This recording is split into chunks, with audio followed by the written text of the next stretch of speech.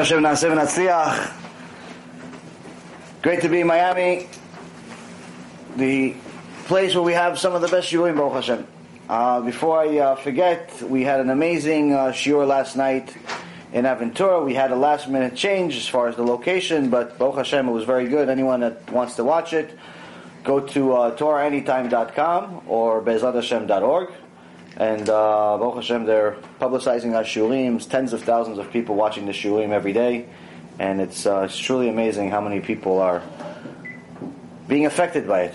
Also, refuah shlema to Doris bat Jora, Michelle Koto, Hadassah bat Sarah, Amparo Balufe, Reuven Joseph ben Rivka, Sarah bat Sarah, Gladys Nunez, Edilma Guerrero, Josefina Matos, Esperanza Avila, Ana Cedeno, Guillermo Solano, Jose Avila, Raquel Sandler, Lourdes Rensoli, Yoshua Mikael ben Hadassah, David Uriel ben Sarah, Olga Flores, David Gamliel ben Hadassah, Nicole Valmana, Augustive Hernandez, Jorge Hernandez, Isabel Betancourt, Betancourt, Liliana Ante Bonilla, Gilberto Meneses. Thank you very much. Bezrat Hashem, HaKadosh Baruch Hu will give them refuah shlema, refuat nefesh, and refuat aguf. So, the last minute change from last night's shiur has a little bit to do with what will continue the topic of last night and today's shiur, Pirkei Avot, where right now we find ourselves in a very interesting time. They call it the Yemei Shovavim, the times of Shovavim. The way that they get the names is that it's the first letter of the name of the parasha for the next 6 parashot in the Torah. Spells the name Shovavim. And Shovavim means like little rascals, like troublemakers.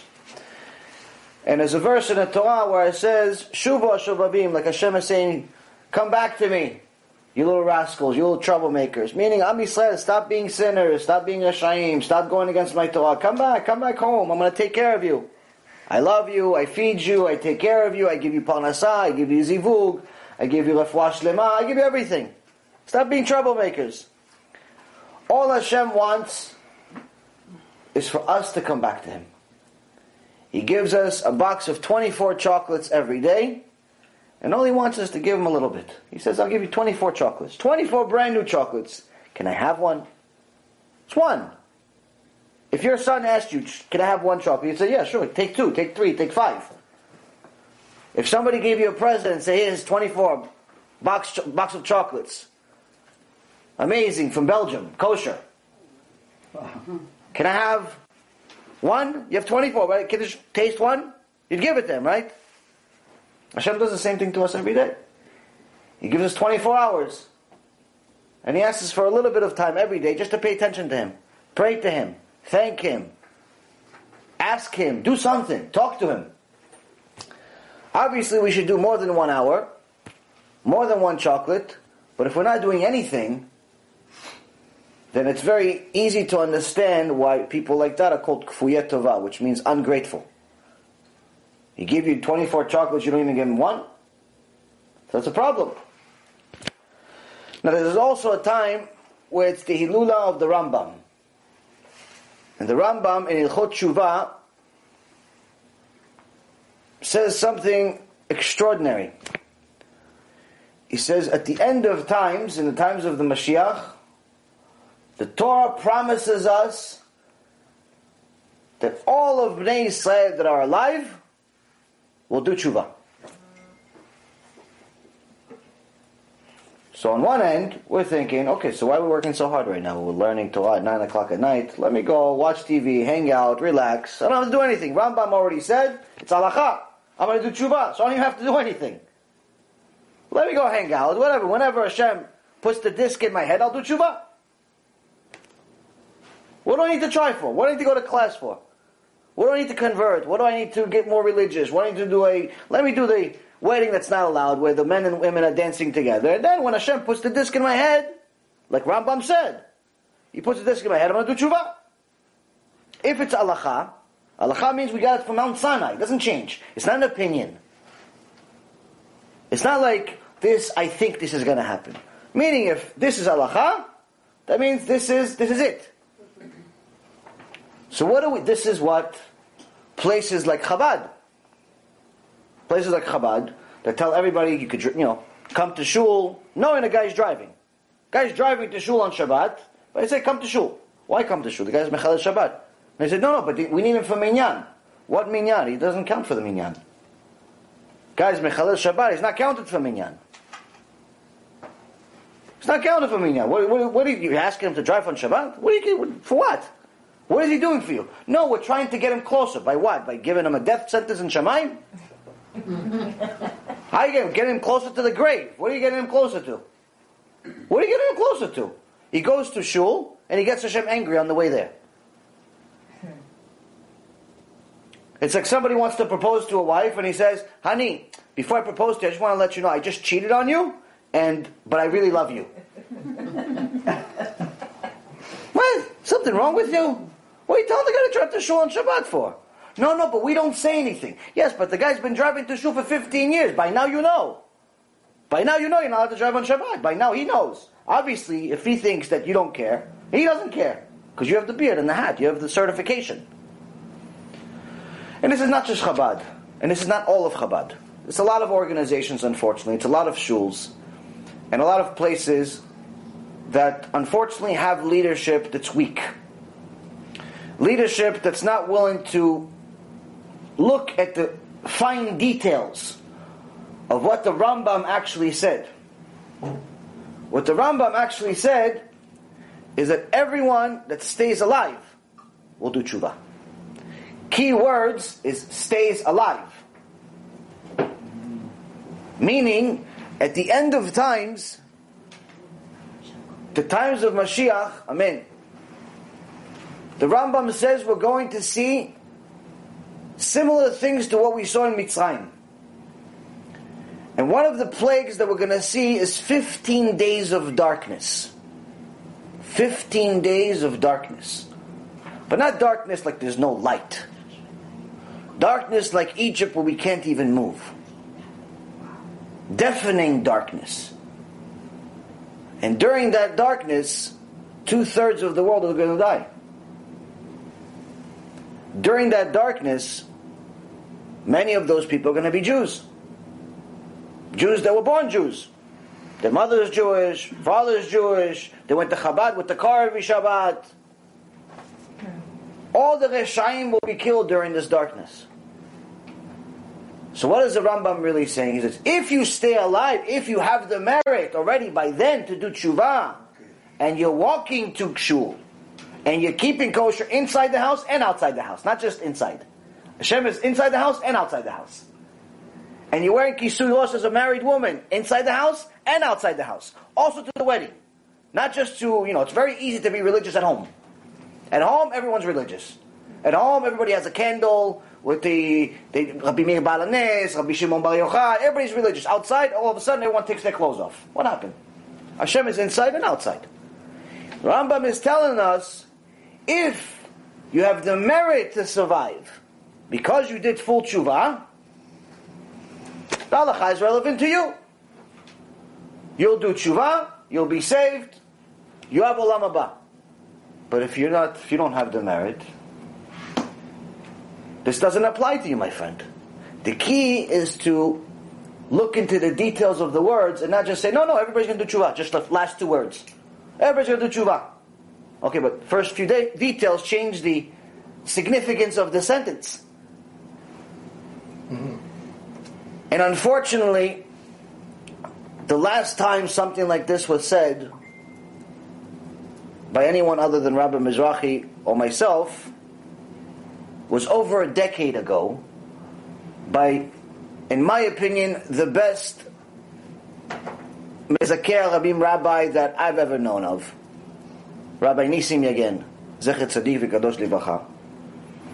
And they recently made a video, one of these movies, that they have like special effects, in the with his voice, talking about the end of times. And and this huge organization that makes a lot of amazing movies. He speaks, it's Hebrew, the whole thing, but it's 10 minutes. And on the way here, I listened to it 3 times. Even though I've already heard it, and I've heard, Baruch Hashem, many of his lectures, he's such a powerful speaker. I said, you know what? I need to wake up myself. I need to do tshuva. On the way here, I need to do tshuva. Why? Because that's what it says, Shovavim, it's time to do tshuva. You've got to come back to Hashem. And I was thinking, why did I think about this? Because last night we went to a shul. We have a shul, Baruch Hashem, that's supporting us and helping us do the shurim in Aventura, the Breslov Center. And great shul, great place. And they're very, very kind. They welcome people. And unfortunately, sometimes, you don't have time to verify details of every single person you invite. So they invited this so-called rabbi to come to the shul, and before me, a couple hours before me, and he wanted to have he came from Israel to visit, and he's raising money. Obviously, you don't come to America just to look at the toy stores. So he came to visit to raise some money for whatever cause he has. It's fine. There's nothing wrong with that. It costs money to do all this. We haven't gotten to the level of getting man from Shamayim. That's in a few weeks. We have to leave Egypt first. We just got into Egypt. But came to raise money. So to raise money takes time, takes effort, takes people, takes so on. So one of the things that people do is they have get-togethers with food and music and divrei Torah and so on. So he was before me. They told him, listen, the shiur starts at 9 o'clock. It's every week for the last month and a half. And when I got there almost an hour early. And I saw there's a bunch of people there. I saw, no, Baruch Hashem, very nice. And I'm setting up, and I'm taking my time because I have a lot of time. It's not and a few people know who I am, and they come say hello. We talk a little bit, and I see that this is continuing to go on. It's getting closer and closer to 9 o'clock. Which by now I'm assuming, okay, you start, taking back the food and throwing the garbage. So I could, my people are coming. If you want to join us, but point is, it's time to go. But it's 8:45, 8:50, and I see more food coming. More food coming, and the music getting louder. Endless party. The music is getting louder, and there's more food. So I said, okay, this is going to take a little longer. Okay, so let's stay cool. It's fine, even though, when you're giving a lecture, you have to be focused. You have to think about Hashem. You have to think about, what you're going to say, because it's not a prepared speech. We're not Obama. We learn. We come to the shiur. We say what Hashem gives us in our mouth to say. So I'm waiting. It's 9 o'clock. Okay, 9 o'clock. This is the time. No one's moving. What's happening? More food's coming out. Man. I've never seen so much food in my life. Weddings don't have this much food. Food, and the music, and they're all, they're banging on the thing, and they're making music. And it's, if it was just purely a party, and I didn't have a shiur Torah, it's fun. Yeah. But I don't come for parties. I come to save lives. People that are on one-way ticket to Gehenom, we try to change that to Gan Eden. Takes a lot of work. Yes. If I give them schnitzel, it's not going to get them to Gan Eden. If I turn the music on really, really loud, it's not going to get them to Gan Eden. It's going to get them to Gehenom even faster. So I'm sitting there and I'm waiting, and it's 9, and I'm not saying anything yet. 9:10. I'm thinking, okay, this guy is, he's a rabbi. I don't know, black and white. He said, a couple of stories to them that were entertaining. He knows Torah. He knows Midot. He knows he has to have character traits. And you know what? Aside from he has to have he knows I'm here. He's been watching me set up for an hour. 9:15. I see nothing's happening. I ask one of the guys, I'm like, no. How much time? I'm like, people are already here. We're already waiting. It's not nice. So everybody's looking at me like I just came from a different planet. So I go to the guy himself. And why? And he's in the back, in the kitchen. And as I go into the back, he's taking out 2 giant pans of chicken and steak. More food. How much do these people eat? I've never seen people eat so much in my life. And he's taking them out from the thing.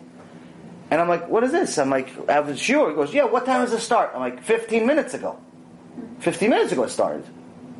Because, oh yeah, they told us like 9 o'clock. Okay, so, it's going to be a while. I'm like, what a little while? With the way it looks, with all the sticks, it's going to take at least an hour. And he just ignored me and just walked away. Like as if I wasn't there. Pretty much, he showed me, I have two choices. I can either argue with him, which causes Chilul Hashem, because people are not religious. You're going to see two people with a kippah arguing and say, what's this? Who wants to be religious? Who wants to be religious? If you see the religious people fighting, who wants to be religious? So then it causes Chilul Hashem. On the other hand, I can go outside and smash my head against the wall a few times, trying to figure out what to do. So I'm waiting, it's 9:30 already. Until one tzaddik comes to me, goes, come on, let's do it in the next door shul. I'm sorry. I'm like, you don't have to be sorry. Him, I don't forgive. Why don't I forgive him? Am I some rasha, that I am very stringent on people, that I don't want to forgive them? Is that what it is? No. There's a time to forgive, and there's a time not to forgive. Forgiving is an extraordinary quality. But if somebody told you, listen, I just murdered your family member, Chas v'shalom, but I'm sorry, you gonna forgive him? Well, he said, I'm sorry twice. He's even going to write you a letter and an email, and he's going to call you, and he's going to even put a billboard. I'm sorry. You going to forgive him? You're not going to forgive him. No. This is exactly what happens when someone cancels a shiur Torah for a schnitzel party. You're supposed to have shiur Torah. People that their lives are lost, their souls are lost, they have no idea what's going on, they have no idea what's right, they have no idea what's left. Some of them already started doing Tshuva Baruch Hashem, but they're still vulnerable. Some of them haven't started at all. Some of them, this is just their first shiur ever. So they're going to come here, and they say, oh, there's no shiur Torah. Okay, I'm going back home. That person could be lost forever. Yeah. It's kind of like, excuse me. For a schnitzel party. It's kind of like humiliating somebody in front of people in public. Even more so. No forgiveness. Even more so. I actually prefer if he humiliated me. If he humiliated me, if he cursed me, if he made fun of me, whatever, no problem. But getting in the way of shiur Torah, the Torah calls a person like that arul. It's Parashat Bechukotai and also Parashat Kitavo. Talks about different types of people that do different sins. A person that gets in the way of Torah, the Torah calls him arul, which is the worst possible curse in the Torah. How do you say it? Arul. A-R-U-R. Arul. So, now, the troubling part is that to people that he has in his crowd, that he's feeding them until they get drunk from the food so they can give him money, they think he's doing a mitzvah. We're celebrating the Rambam. We're celebrating the Hilula of the Rambam. We're celebrating this. We're celebrating that. When 80% of Am Yisrael is not even keeping the basic level of mitzvot, it's hard for me to understand what do we have to celebrate. It's hard for me to understand what this rabbi actually learned in yeshiva. What he learned, Bechlal, to tell him that this is the right decision. Not only to cancel a shiur Torah, to tell him to go away, but on top of that, instead of helping these people that he has do tshuva, he's just feeding them, and he's making the religion look like it's just like another thing, like, oh, we're here to eat. Now, if anyone wants to actually know what the Rambam actually did with his life, this is, what do you do during the Hilula of the Rambam? What do you do the Hilula of any one of the tzaddikim? What would they want you to do? They want you to learn their Torah. Do you think they care if you eat schnitzel or not? Do you think they care if you eat a hamburger or not? The Rambam said the most I ever slept was 3 hours a night. And sometimes I wouldn't be able to sleep because I had so much on my mind that I had to write and learn my Torah. 3 hours a night. His genius and wisdom was beyond anything we can possibly understand. The Yirat Shamayim of the Rambam is not even something that anyone in this generation can understand. Not have, but understand.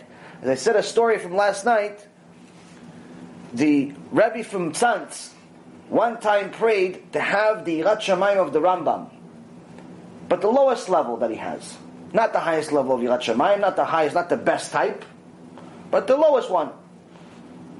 And he said that the next day Hashem granted his prayer, and he got the Yirat Shamayim. The problem was that this Yirat Shamayim was so high, he was so scared, he couldn't leave the bed. He couldn't leave the bed the whole day. And this was the Rambam's lowest level of Yirat Shamayim. So somebody like that values time, that values Torah, that dedicated his life to Hashem, you're going to spend that time eating hamburgers and chicken and canceling a shiur Torah? Read one page out of his book, and you'll see who the Rambam was. He had all types of wisdom, any wisdom that you want, whether it's medical wisdom, scientific wisdom, Torah wisdom, everything and anything that you want. And this very same Rambam told us in Ilchot Tshuva that only the ones that survive will do tshuva. Meaning only the ones that already started doing tshuva, only the ones that became very dedicated to Hashem already, and there's only a few nicks, there's a few little mistakes here and there. They haven't learned all of the halachot of Shabbat. Of course, they don't drive, but they once in a while they make a mistake because they haven't learned that halakha yet. Those people that are 100% serious and committed to Hashem, he says you have no problem. You have olam haba, you have no problem.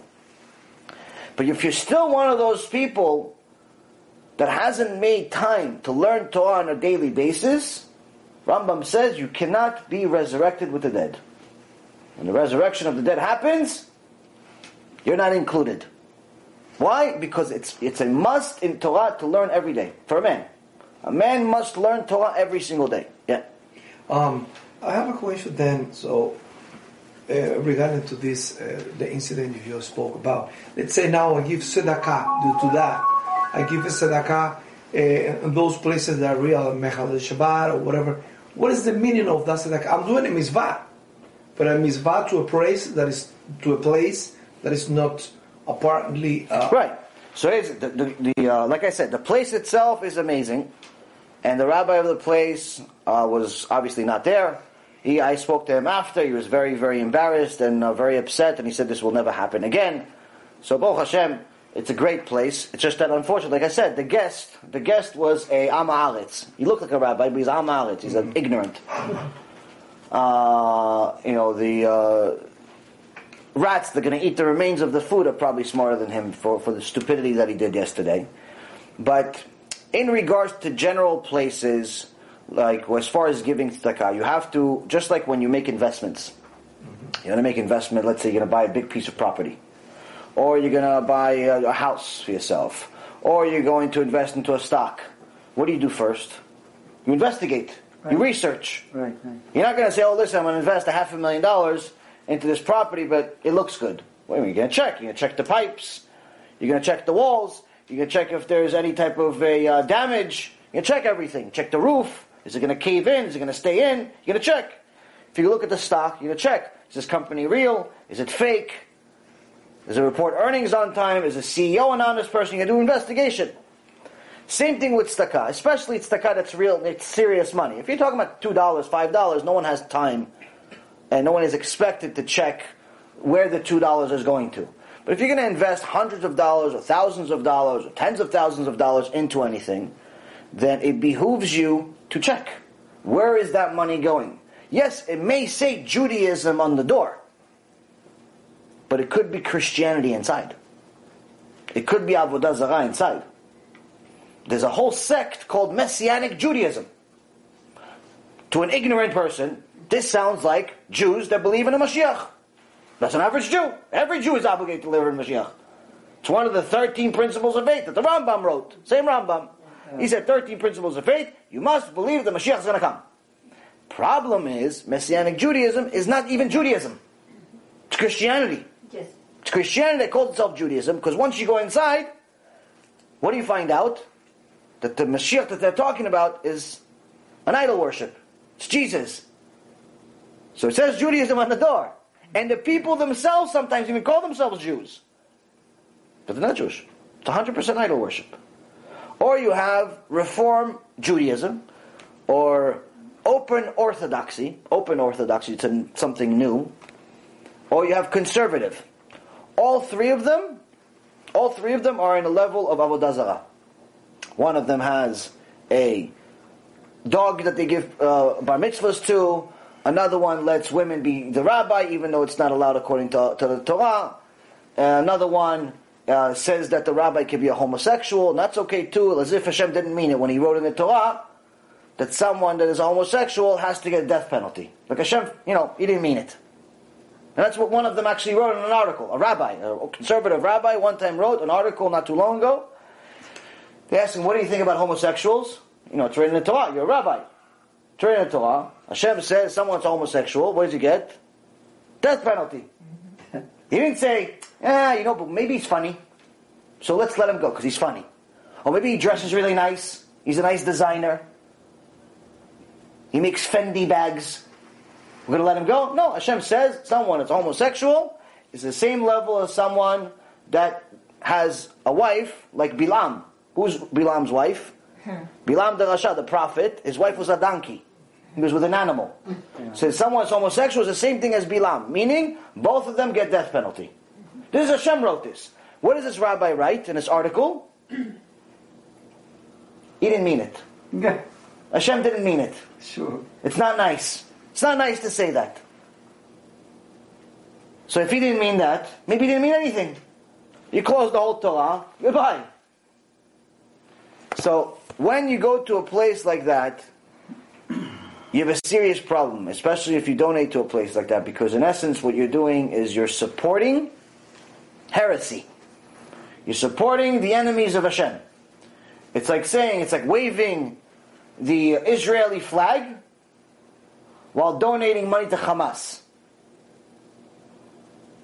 No, miskenim, they're just Arabs, they don't have enough weapons.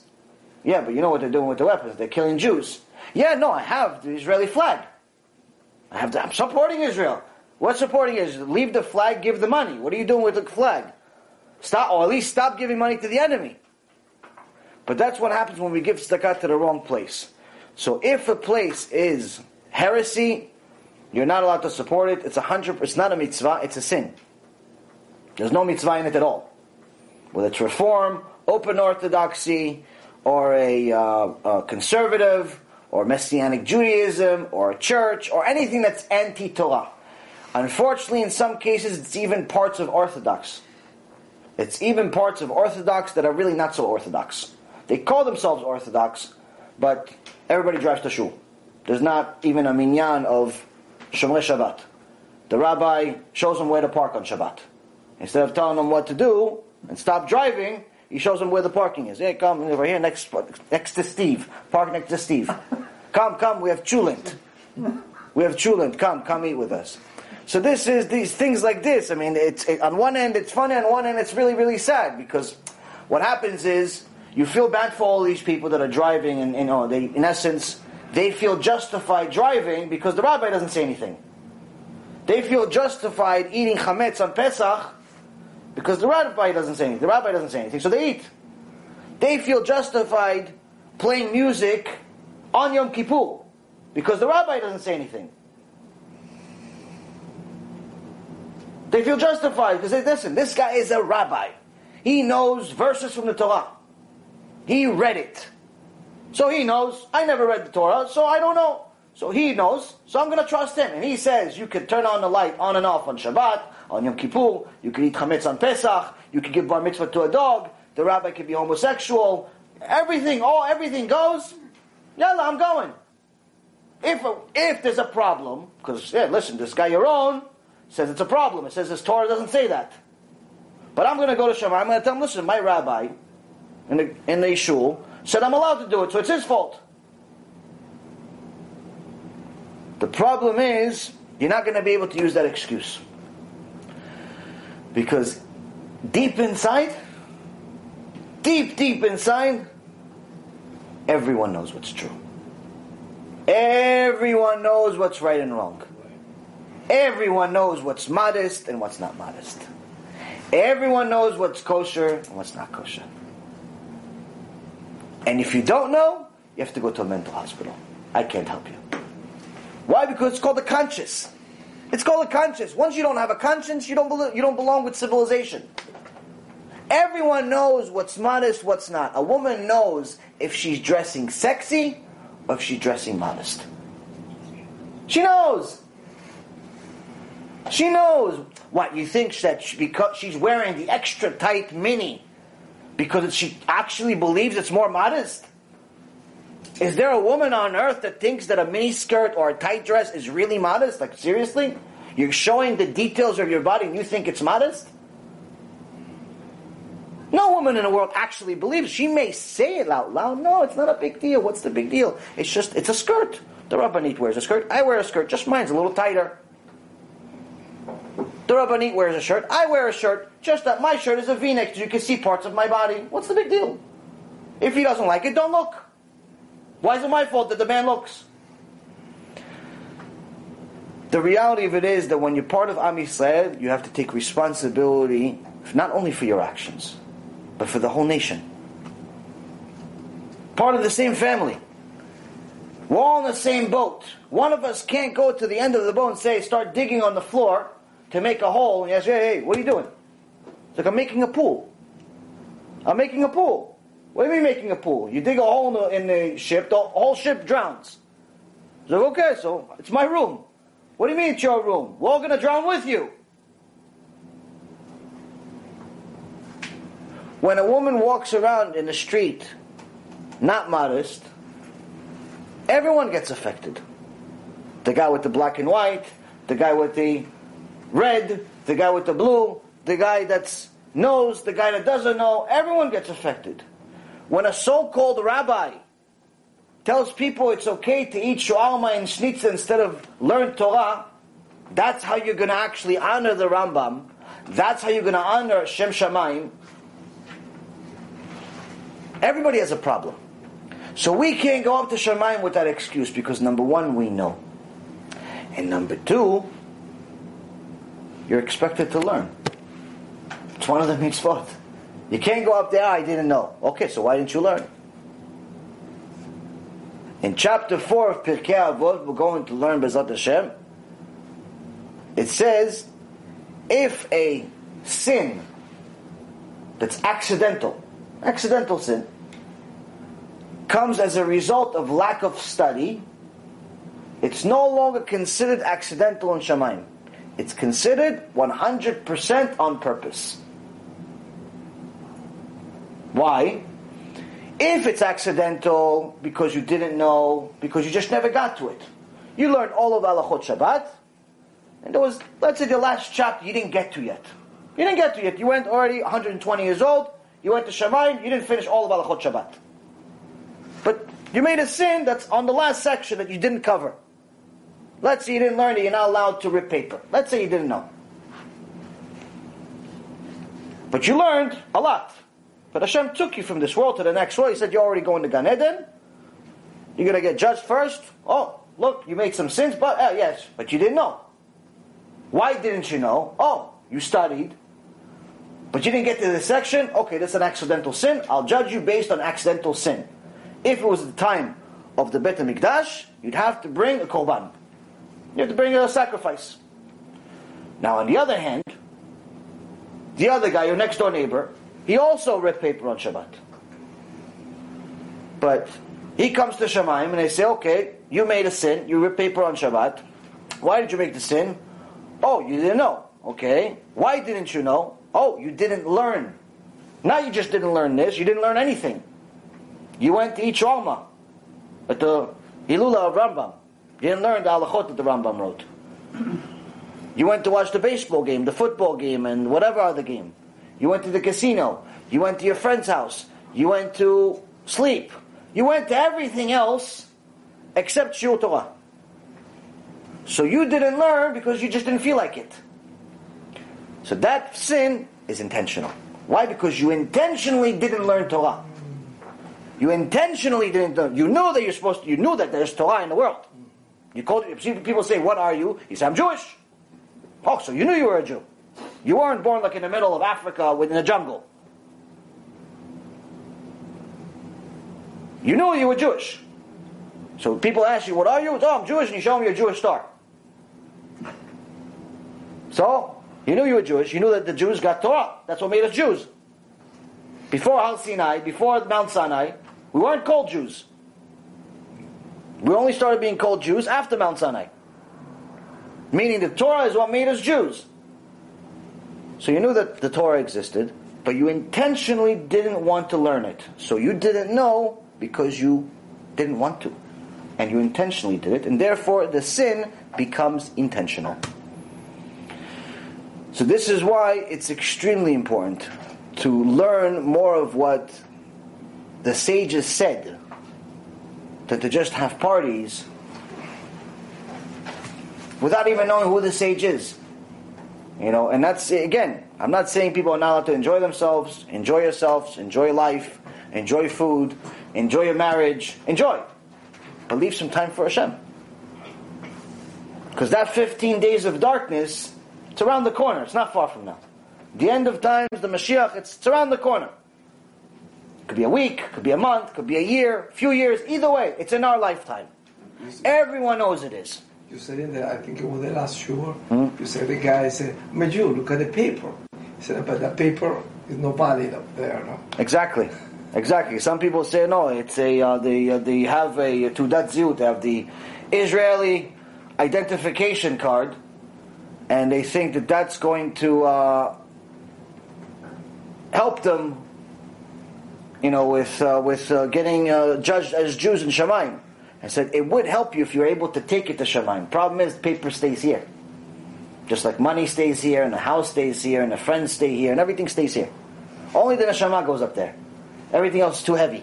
Stays here. We leave it for the worms. Yes. Question. Yes. Facebook. What if you did a sin to maintain Shalom Bayit? Depends what kind of sin. It depends what kind of sin. Now, we learned from Avraham Avinu that for the sake of Shalom Bayit, Hashem is willing to change the rules. Now, we have a rule in the Torah that we get that we're not allowed to desecrate Hashem's name. And that includes, we're not allowed to erase His name. So if you ever see the real name of Hashem, Yud Kei Vav Kei, it's Yud Hey, but you say Yud Kei. You see it on a piece of paper, and not allowed to erase it. Now what happens if, for example, we see that there's a Sefer Torah that's Pasul. It has the name of Hashem in it, but it's Pasul. Or you have a mezuzah that's Pasul, that's not valid anymore. But it has Hashem's name on it. But it's not valid and you can't fix it. You can't erase it. Only thing you can do is bury it. You bury it. So, erasing Hashem's name is a big deal. It's a big deal. In the Gemara Masechet Sotah, we learn from Parashat Naso, which is in the Torah, about the whole story of the Sotah, the wayward woman, where if a woman is suspected of cheating on her husband, she has to go to Kohen Gadol, she has to go to Bet HaMikdash, and they have to find out if she cheated or she didn't cheat. If she cheated, death penalty. If she didn't cheat, biggest blessing in the world. But before they get to this is Mamash Siyat Dishmai. They asked this question because I actually had an idea that I had no idea how to connect it to this shiur. See how Hashem works? So, they connect the woman, they bring the woman to the Kohen Gadol. Now obviously, Am Yisrael is not a nation of killers. We're a nation of people that worship Hashem. We're a nation of peace. Even if we have the authority and the right, we're always obligated to ask for peace first. If we want to go fight somebody, we ask him first, do you want to have peace? Do you want to make peace first? We don't attack. If you see throughout the entire history of Am Yisrael, we've never attacked. Why? Because Hashem says, always offer, even our enemies, offer them peace. So we know the Kohen, the Gadol Hador, doesn't want to kill this woman, even though she's accused of being a cheater. How is she accused? She was not only caught, but witnessed, with at least 2 witnesses, to be in a closed room with a man that's not a husband. Which already is not modest, not allowed. If it's an open public, it's not great, but it's allowed. But if it's in a closed room, where no one else can enter, and who knows what you did, that's not allowed. If there's witnesses to it, she's suspected of cheating. 1 woman, 1 man, not allowed to be in a room together unless they're married. It doesn't matter whether she's Jewish or not. She's Jewish, not Jewish, doesn't make a difference. As a matter of fact, a 2 men, 1 woman, also not allowed. There's a lot of different halachot of yichud and so on. This also becomes a problem sometimes when people adopt kids and the kids grow up. They're not always these cute little things. Grow up to be a grown woman, and a lot of crazy things happen when the kid is now a 20-year-old girl and the husband is a little crazy. This happens in a religious world too. People need to talk about it. People need to bring this up. This is a very, very important thing to understand. Why? Because the only way to protect ourselves from all of this stuff is Yirat Shamayim. Fear of the Almighty. If you know that Hashem is watching, you'll act differently. But as long as you think that no one's watching, you'll do whatever you want.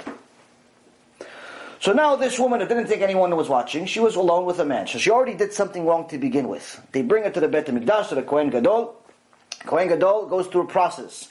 And he tries to intimidate her to get her to admit that she sinned, that she went with this other man. Because if she admits that she sinned, they don't kill her. They say you get a divorce, you go your way, the husband goes his way, you're also not allowed to marry this other guy. But you go your way, at least you admit it. If you don't admit it, then what has to happen? We have to give you this water, this holy water, the same water that the Kohanim would wash their hands and their feet before they would go and do the work of the Beit HaMikdash.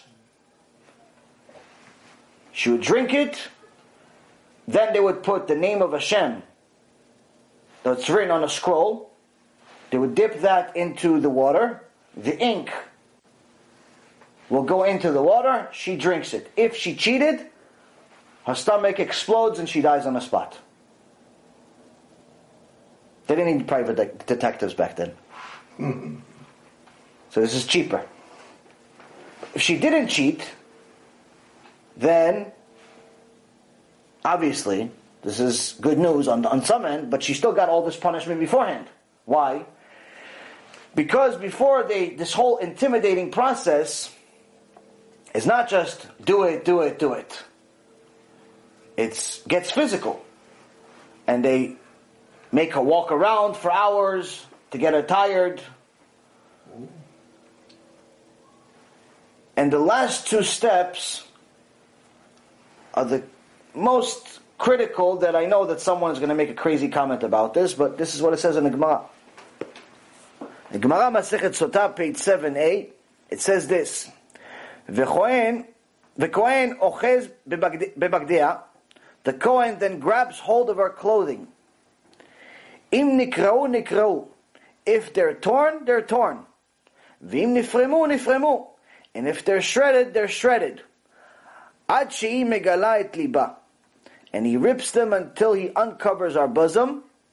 V'soter et sa'ara. And he then unbraids her hair. Explanation. Last 2 steps are this. First, he grabs her clothing and shakes it until it rips. Until it shows her bosom. Shows the chest. Not exactly the most modest look, especially when you have old tzaddikim there. And only after that, he takes off her kisui rosh.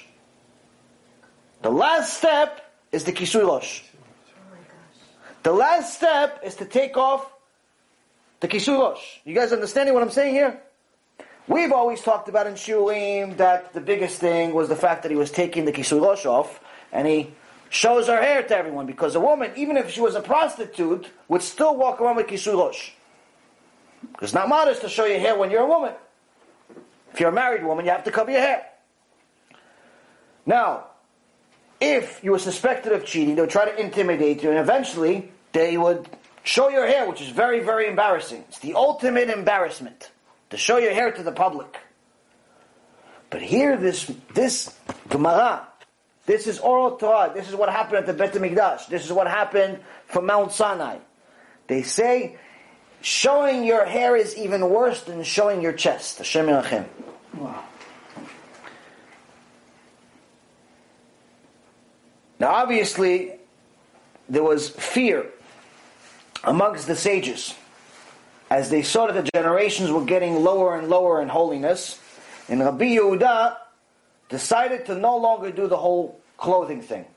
No longer show the chest, because he said maybe there's going to be somebody out of all the tzaddikim, maybe there's going to be somebody that maybe get turned on. So no more. But as far as halacha from Shamayim, what Hashem said, this is what you're supposed to do. Because in Hashem's eyes, in Hashem's rationale, showing your hair is worse than showing your body. So, this is the process of sotah. When Hashem sent the angels to Avraham Avinu, the angels told Avraham a little bit of news. One healed him, because he had the Brit Milah a few days before that. One told him that we're here to destroy Sodom and Gomorrah, where your cousin lives or your nephew lives, Lot. And third is, a year from now you're going to have a kid. Yeah, we understand you're a little old, but nothing is beyond Hashem. Now when his wife Sarah, who was a prophet, that according to Chazal was a bigger prophet than Avraham, when she heard this, she started laughing. She laughed in herself, and she said inside, she didn't say it out loud, she said inside, now Hashem is going to give me a child when I'm old, and my husband is so old. I'm old, and my husband's old. I'm not 20 years old anymore. I'm 90 years old. And my husband's old. She said it in her heart. She didn't say it out loud. She didn't say it on a loudspeaker. She didn't go on CNN. But Hashem, one of the 13 principles of faith is what? Hashem knows our thoughts. So Hashem comes to Abraham and he says, why did your wife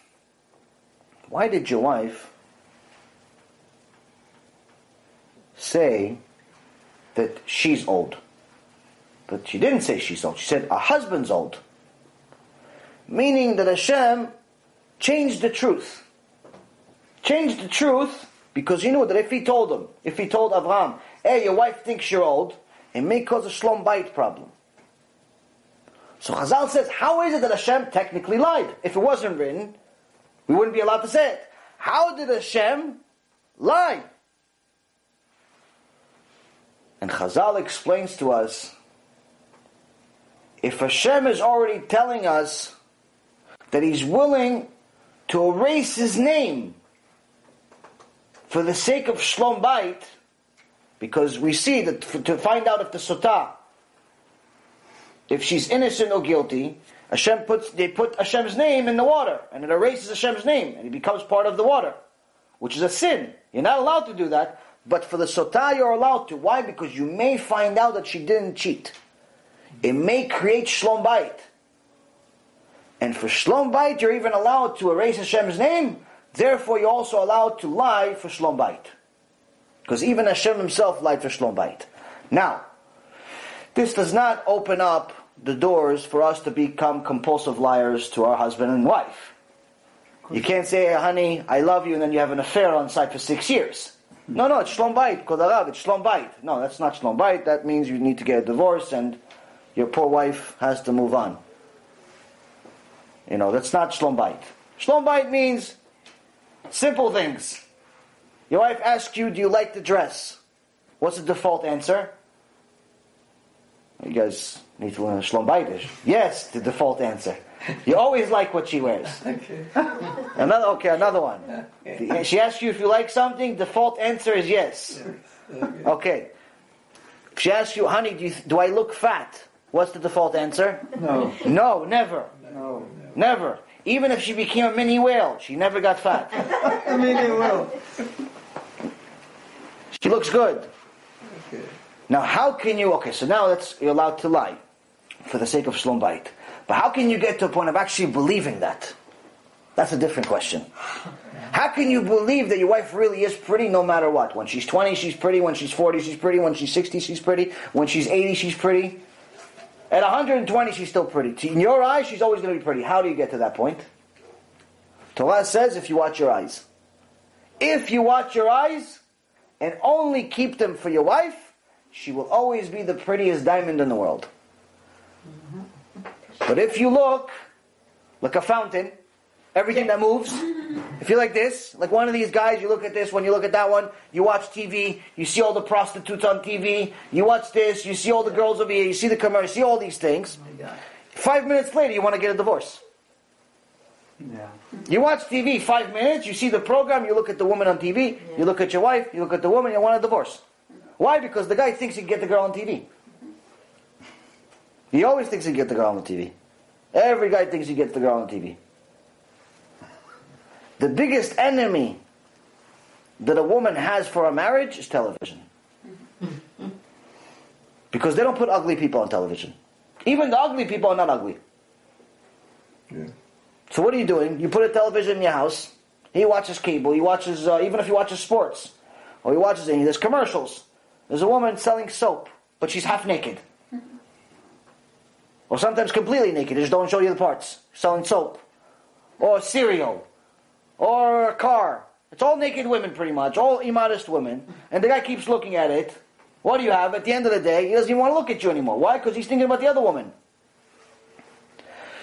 So this is a very, very important thing for a woman to do. To understand that if, number one, she keeps her modesty, Hashem will bless her with a husband that's going to also work on himself. But obviously it has to be mutual. Sometimes you have situations where the woman has been given a tikkun, a big mission in life where she wants to fulfill the entire Torah, like some of my students. She wants to fulfill the entire Torah, she wants to be modest, she wants to learn Torah, she wants to do everything. The husband, nothing. It's a very, very big tikkun. It's a very, very big problem. Now, based on halakha, if he is not willing to keep anything, Shabbat, kosher, nothing, but at least he lets her keep everything, and he's willing to let her keep tarat mishpacha, which is family purity, you're allowed to stay married. As long as you're allowed to let her go to the mikveh and you're not allowed to touch her during the time that she's impure. But if he's not willing to let her have family purity, you're not allowed to be with her. You're not allowed to be with him. You have to get a divorce immediately. No second chances, no counseling, no nothing. If he's not willing to let the wife go to the mikveh and keep family purity where they're only together for approximately half the month, there's no marriage. You must get a divorce. Now this is contrary to what's being taught out there sometimes. There's some people that teach things that are stupid. And without mentioning names, we're going to mention what they said. Unfortunately, in the world, not everybody's a tzaddik. So sometimes you have people that are more animal than human. So the husband can't wait or can't act like a human being, and he, in essence, tries to force his wife to be with him. Now this is obviously a problem. If a man forces a woman to be with him, it's in essence borderline rape, if not 100% rape. This is not allowed in Judaism. Amen. This is obviously not allowed in Judaism, and according to the Gemara, if a child comes from such a intimate onus, which is rape, this creates major, major spiritual problems for the children. Major problems. Also, obviously, huge sins for the husband, who, in my opinion, should be killed, but we can't know who's who these days. But the point is that sometimes when you have an animalistic husband like that, you really don't have much of a choice, and you have to leave. You have to get a divorce. There's no if the husband is not willing to let the woman be a woman, a kosher woman that goes to the mikveh, you can't stay married. Now, on the other hand, sometimes you have the opposite. You have a husband that starts doing tshuva, but the woman is not interested. She's not interested. And you tell her, listen, okay, I understand you don't want to keep Shabbat, I understand you don't want to keep kosher, I understand you don't want to keep anything, but at least go to the mikveh, because if you don't go to the mikveh, I'm not even allowed to touch your finger. Your finger, I'm not allowed to touch. Forget about being intimate. Not allowed to touch your finger.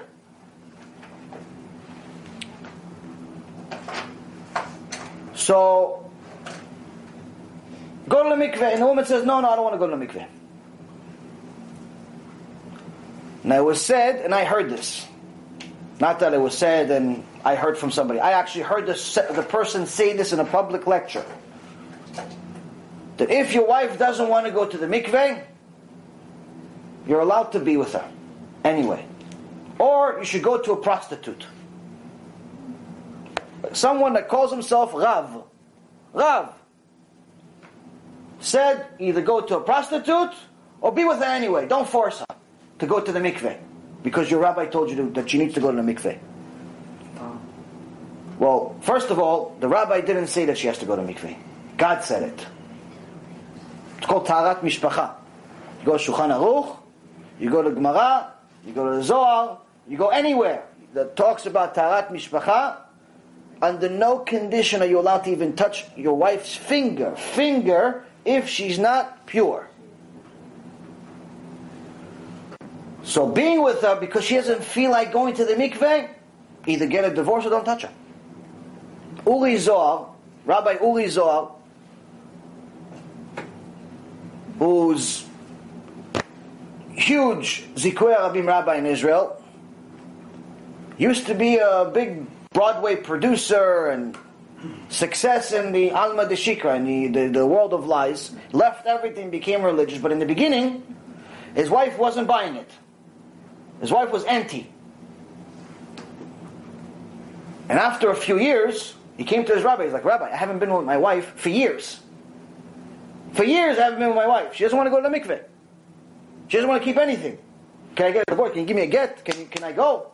He goes, no. Get her to do tshuva. He goes, but she's anti. She's anti-Torah. He goes, that's because she doesn't understand.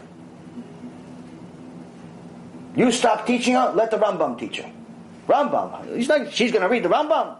Because she's a scholar, right? Because, yeah, big scholar. She's very chashuv, very important person. How am I going to get her to read the Rambam? He goes, listen, take one of Rambam's books, read it in the kitchen, look at the papers, close it, and put it back on the kitchen table, and leave. Every day. Every day, you read a few pages, laugh, smile, smirk, and put it back. Don't put it back in the library with everything else. Every day, do this. Uli is saying, hey, what's this going to do? He goes, just do this. Last chance. And then if she doesn't do this, she doesn't do tshuva with the Rambam, I'll get you again. No problem. And this is what he does. One day he comes back, and he sees his wife is all shaken up, and she's interested in learning Torah more than him. And he asks her, what happened? He says, well, I went to school, and I went to this, and I learned this subject, and I was an expert in this, and I was, a big scholar. So one day, I was just looking at you read. Every day you read this book and you laugh, you read this book and you smile, you read this book and you say, wow. And you put it there, and you put it back, and you put it back. So what is he reading? So one day you weren't home, I just looked at this Rambam book.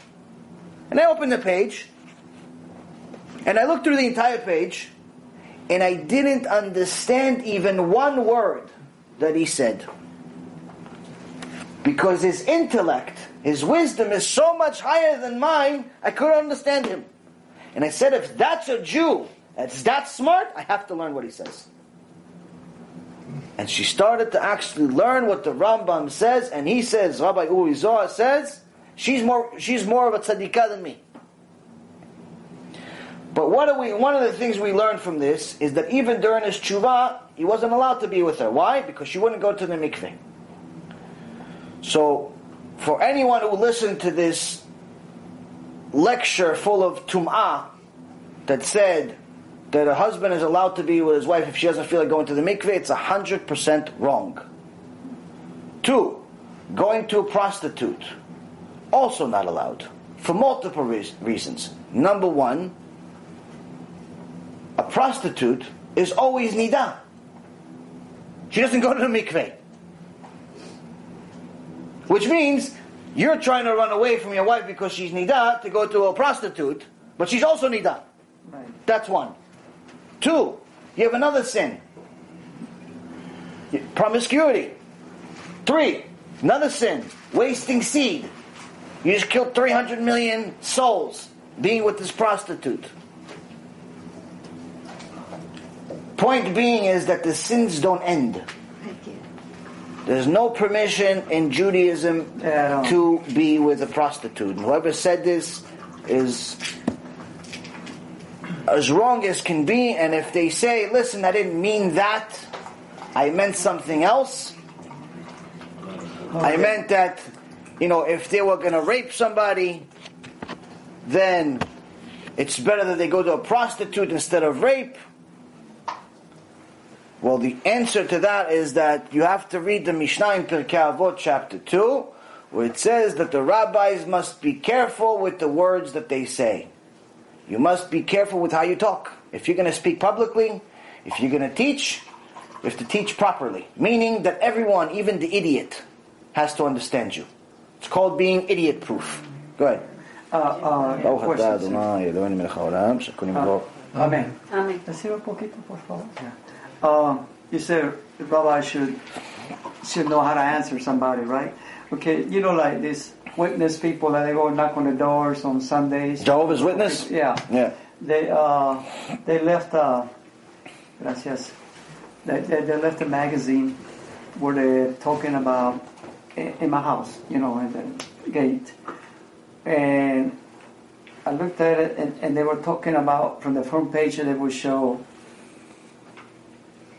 Right. Yoheva, She's asking if you're allowed to throw it out. Yeah, and so I asked, I said, look, and the whole magazine, they were showing different churches, different places where they're showing God's name in Hebrew, but it's idol worship at the same time. So you're asking if what are you supposed to do with it? I asked, I said, what do I do with it? I mean, I don't want to just dispose of it. The whole magazine is Hashem's name, all over. He said, let me tell you something. He said, when this comes from Gentile, pagan persons, Right. He said, you don't take it as really Hashem's name. You could throw it away.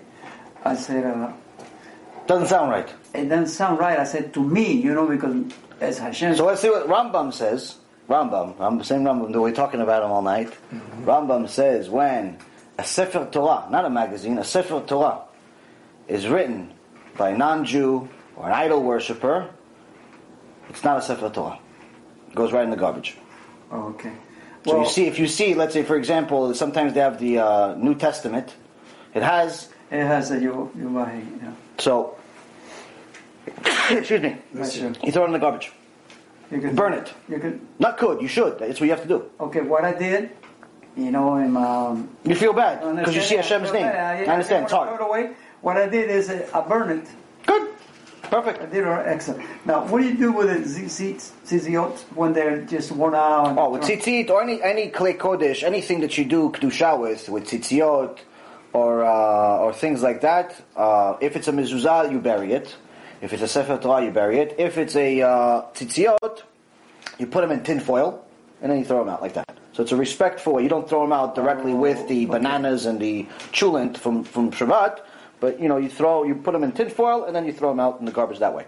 Okay. Yeah, it's fine. It's just treating it with a little bit more respect, but nonetheless, it's still Amen. It's still waste. But the key here that we learn is that sometimes the rationale of Hashem Yitbarach is not the same as us. We don't understand things the same, the way. And that's why it's very, very important for us to learn what He says and Now somebody would say, okay, so in regards to this whole immodesty situation, in regards to this whole situation with someone saying that the husband is allowed to go with prostitutes when obviously you're not allowed to, but this guy's also a Rav. How could it be that he says this and you say this? I can't speak for him. I can't tell you why he's making such a mistake. But I can tell you that if you look at the Shulchan Aruch, if you look at the Gemara, if you look at any book regarding halachot, you will not find even one opinion that agrees.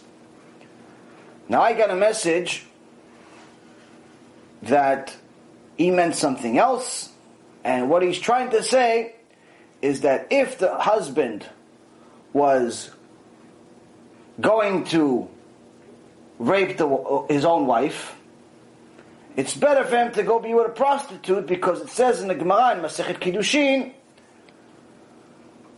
that if a man is about to sin, let him put on black clothes and leave the city, so at least he makes the sin somewhere else. Oh. And he says, see, look at this Gemara. It says, if you're going to sin, might as well go sin somewhere else. So if you're going to sin, if you're going to go sin with your wife, go sin with a prostitute. It's better. This is how we understood this Gemara. If he's right, we should close the books, start eating chametz, start eating taref, because everything. You say, no, I'm not eating at home. I live in Florida, but every sin is in Las Vegas. Every sin is in New York. But I live in Florida. I live somewhere else. I can do whatever I want somewhere else. I'm wearing black clothes. Wear black clothes, go make sin somewhere else. That's it. The whole Torah goes to the garbage. Chas v'shalom. Now why does he say this? Because he's a bur and am haaretz. He's an ignorant that just read just a small sentence and decided not to listen to the rabbis, but decided to be the rabbi. Meaning, he didn't see the commentary. The commentary, the basic level commentary by Tosfot. Tosfot is basic level. It's not like a midrash of a midrash. It's not like something that's far away. It's on the same page. It's on the same page. It's just like you see, Torah, you have Rashi. On the Gemara, you have Rashi and Tosfot. So Tosfot says, of course the sages are not meaning it's okay for you to sin somewhere else. What they're trying to say here is that go put on black clothes, because it was hard to find black clothes in those days, that by the time you spent all that energy getting the black clothes, you're not going to be so hot for this sin. You're going to say, the heck with it, I'm not going to sin. Let me just go back to my wife and be a normal human being. So they took it literally. So he took it literally, and he studied it like the Christians study the Torah. Christians study the Torah, they take it literally. And that's why they believe in idol worship. You can't study the Torah literally in such a way that you're completely distorting it. You have to look at what the rabbi said. You have to look at what the commentary said. And unfortunately, sometimes these people make stupid mistakes that even a 5th grader in yeshiva wouldn't make this mistake. But what's the difference between the 5th grader and this Rav? This Rav calls himself a Rav. He doesn't even call himself rabbi, he calls himself Rav. What is the difference with this person? On the very same message, he says, I need to, people love my teachings because you need to be honest and you need to be humble, and I am honest and I am humble. He actually says this about himself. He says, I am honest and I am humble. Now the definition of humility is that you're not going to call yourself humble. Mm-hmm. But this is when people have a distorted mentality. They live in their own world. What does the 5th grader have over this Rav? The 5th grader knows he has a Rav. The 5th grader submits to his Rav. If the Rav is in the classroom, the 5th grader says, for the Rav, what does Rashi mean when he says ABC? For the Rav, what does Moshe Rabbeinu mean when he says, I don't want to go, who am I to go save Am Yisrael to Hashem? He's arguing with Hashem for a week. He's arguing in Parashat Shavua for a week with Hashem. What does he mean, for the Rav? Now if the rabbi is not in the class, he went somewhere else, he left everybody to learn, Who else does he go to, this fifth grader? He goes to Rashi. The Rav. Goes to Rashi. Goes to the Rav. He said, what does Rashi say? It's not that Moshe Rabbeinu Chas v'Shalom was disagreeing with Hashem and didn't want to do His will. Is that Moshe Rabbeinu was the humblest man that ever lived and was scared that maybe his brother Aaron is going to be offended because he's older than him and he has been helping Am Yisrael for all these years. And now all of a sudden you're going to come and you're going to take the job.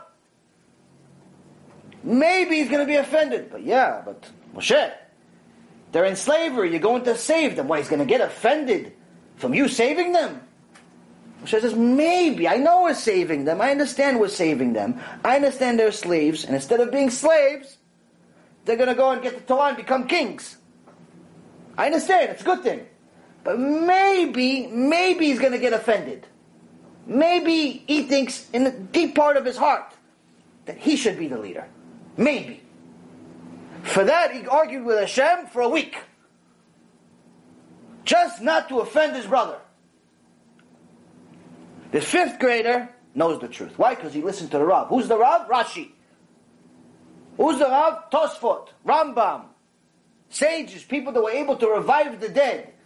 You cannot translate the Torah according to your liking or to your common sense. Because our common sense, with all due respect to everyone watching and everyone here, our common sense is closer to monkeys than it is to the Rambam.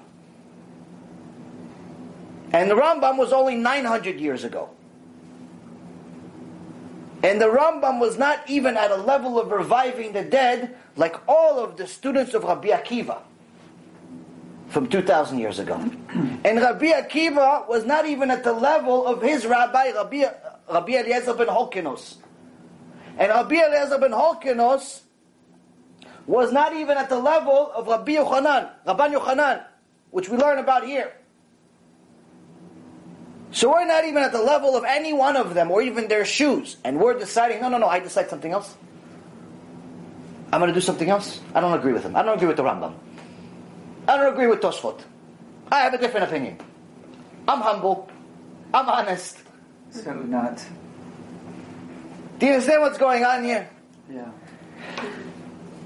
And this is the epidemic of gava, of pride, that we have infesting the land when people are not willing to submit to the sages, not willing to submit to the people that spoke to God. We barely speak to ourselves. They spoke to God in different ways. We barely know Modeh Ani by heart. They knew the entire Torah back and forth 50 times over, just to start the day. It's very, very important to understand the significance of the sages and who we're dealing with, because as long as we don't understand who they are, we're never going to agree with them. As long as I don't understand who wrote the Gemara, who is the person mentioned here in this Gemara that talks about how the process of the sotah is the wayward woman is to show her chest, then take off her kisui rosh. I mean, it sounds crazy. It sounds like we're like, I don't know, in Iran or something. It sounds like we're just a bunch of fanatic, crazy people. What are you doing? Let the woman live. Leave her alone. She doesn't feel like wearing. She doesn't feel like being with her husband. She doesn't feel like being modest. She doesn't feel like doing it. Let her live. Right? The mentality today. Live and let live. That's the mentality today. Live and let live. Leave me alone. But once you realize that the people that wrote it spoke to God, were prophets, were sages, were higher than prophets, were able to revive the dead. I mean, this is not regular stuff. This is not me and you. And to take their words and distort them and disrespect them and treat them like it's a newspaper, chaval. So this Mishnah continues to connect with everything we've talked about it thus far, because we see from this week's parasha was the first time we hear about Moshe Rabbeinu, the prophet of all prophets, the greatest human being that ever lived. We get introduced to him. And Hashem, in essence, argues with him for a week. And Moshe Rabbeinu, in his humility, tries to get out of the job. Not because he doesn't want to do it, but for the sake of his honor of his brother. Maybe he's going to be offended. Showing us how significant humility is. Where he already learned, Moshe Rabbeinu already learned from his ancestors, from 12 tribes. He learned from the story of Judah and Tamar that it's better to jump into a light fire, a lit fire, huge, giant fire, and get burned alive than embarrass someone in public. There's no forgiveness for that, right? No share of the world to come. Unless someone does serious tshuva. But the tshuva of embarrassing people in public is not an easy tshuva. Because you have to make sure that every single person that saw it also saw the apology. The apology has to be at least as big as the embarrassment. Sometimes that's not possible. In the times of the Rambam, as you see, Zol Siyat Bishmai, Hashem has given me a lot of Rambam stories, because I didn't think about any of these before. He was an innovator. He was Renaissance man. He was something special. He was born in the wrong generation. He was supposed to be born in the generation of Moses. And they say that from Moses to Moses, no one was like Moses. Rambam's name was Moses. From Moshe Rabbeinu to the Rambam, there's no such thing. There's nobody who was born like Moses. Special people. So people ask, wait, this Mashiach's going to come. Mashiach's bigger than Moses or no? He goes, no. Hashem says no one's ever going to be bigger than Moses. Or so can I meet Moses when the Mashiach comes? Moshe Rabbeinu's Kedusha is so huge, if we're able to even look at him, it's already going to be a merit. Look at him from 15 miles away. His Kedusha is going to be more significant fire than the sun. You want to meet him, shake his hands? Alvai, we get to see a picture of him.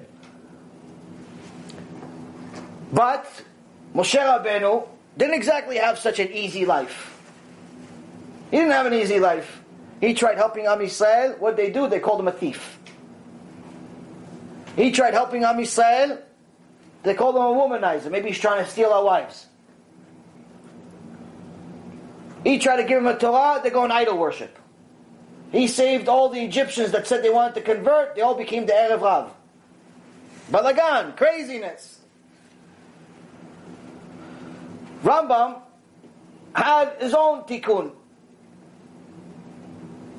Being a very smart person, very studious person, he learned even the works of Aristotle, Plato, and he wrote multiple books. He was a philosopher also. Philosopher, scientist, mathematician, doctor, giant posek. The biggest posek we've ever had in the last 1,000 years at the very least, if not ever. Giant of giants to such a point that even the Goyim have a statue of him and they call him one of the 18 most important people that ever lived. Yeah. I think in Washington, I believe it is, right? Washington. There's also one in Spain too. Oh, okay. This is 11th century. So Rambam was something special. He was also the doctor for the king in Egypt. But when he came out with his book, Guide to the Perplexed, Guide to the Perplexed, I think it's called in English. It included some wisdom from the Goyim. Included all types of philosophical arguments and so on. And the big rabbis didn't like it. They didn't like it. Right away they saw some information from the Goyim, Immediately they called it kfirah, they went against it, and they started burning the books publicly. They started burning the Rambam's books publicly. Who was the leader? Rabbeinu Yonah. Rabbeinu Yonah, if you actually notice, if anyone that has this particular Pirkei Avot book, or many, many books, commentary is very common from Rabbeinu Yonah. But Rabbeinu Yonah made a very big mistake here. He's leading the pact to burn Rambam's book publicly. It's not like today. 5 minutes, you got 5,000 books in a printing machine. Back then, every book is handwritten. If you actually had one of those books today, it would be priceless. Some people collect these things. So he would burn these books, but one day, Rabbeinu Yonah decides, you know what? Let me actually read this book. Why did he think about reading this book?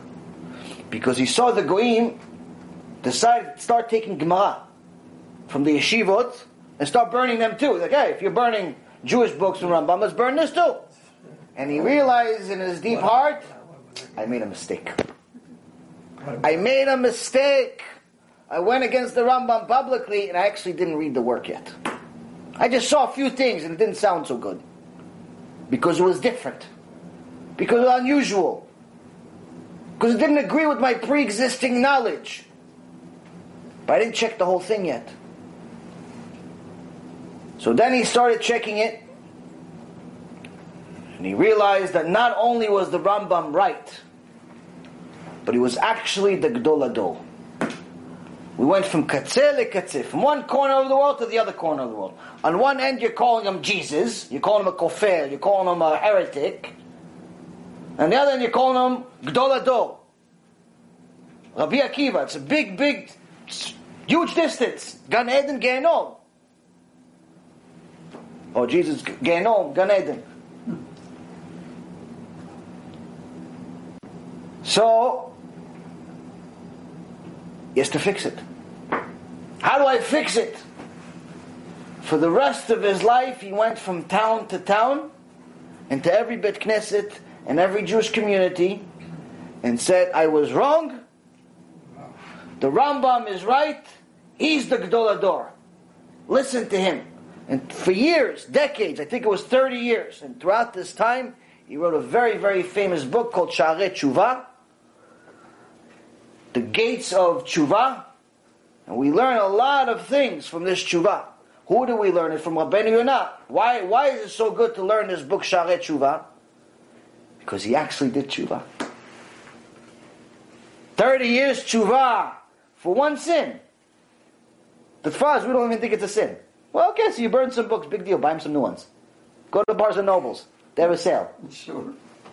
Get some kids to write new books. No.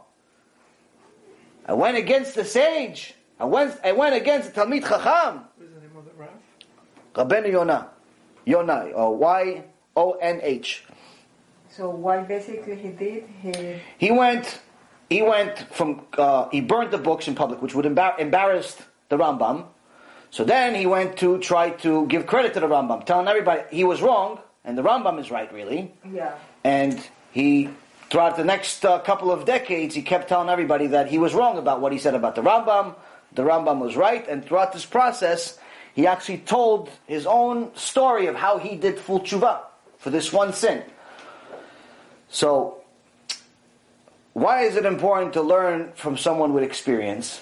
Because let's say, for example, if somebody came to you and said, listen, I can teach you how to be rich. I can teach you how to be rich, but the guy is homeless. He's homeless, he doesn't have any money. You're not going to come to the course. But if the guy is a multimillionaire, it's a better chance you're going to go to the course. If the guy says, listen, I can teach you about Shlom Bayit, I can teach you about how to have a great marriage.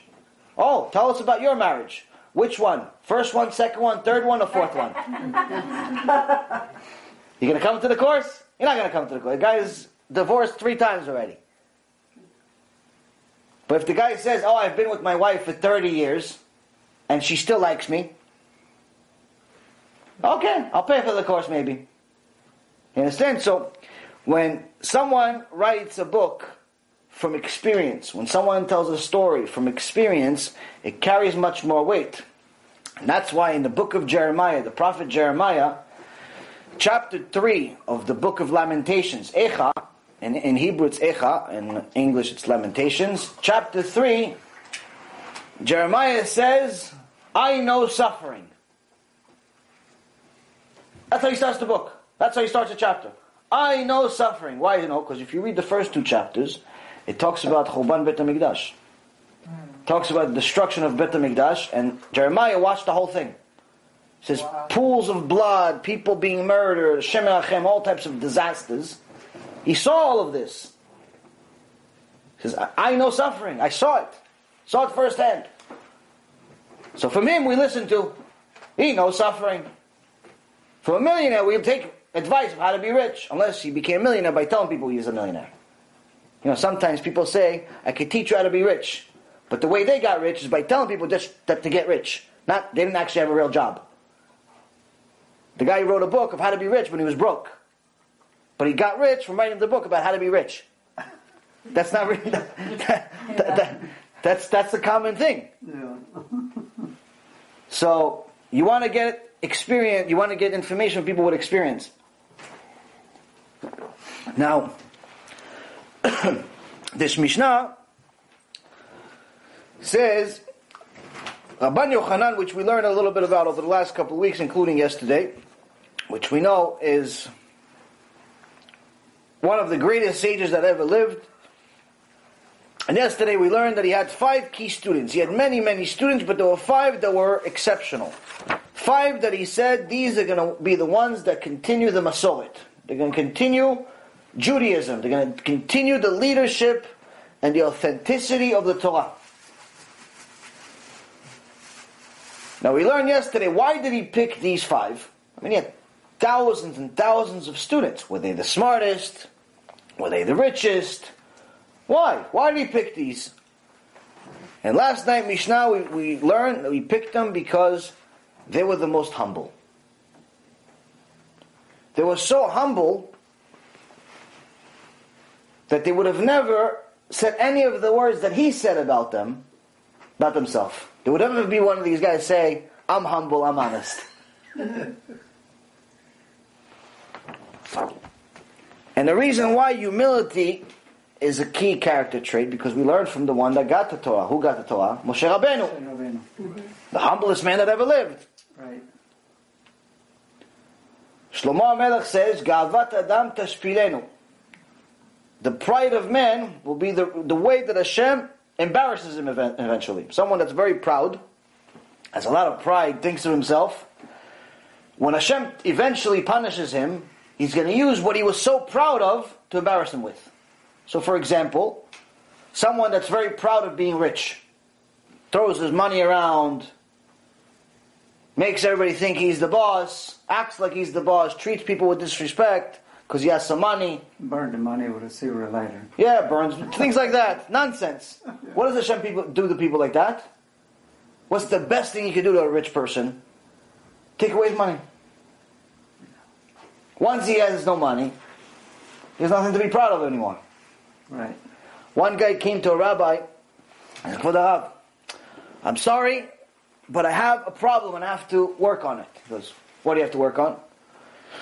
I have to work on my pride. I have a lot of pride. I'm very, very proud of myself. He goes, okay. All right, so you have something for me I can read? He goes, no, you know what? Just wait for me outside 2 hours. In 2 hours I'll give you the solution. He goes, okay. 2 hours he's waiting outside like this. He's waiting.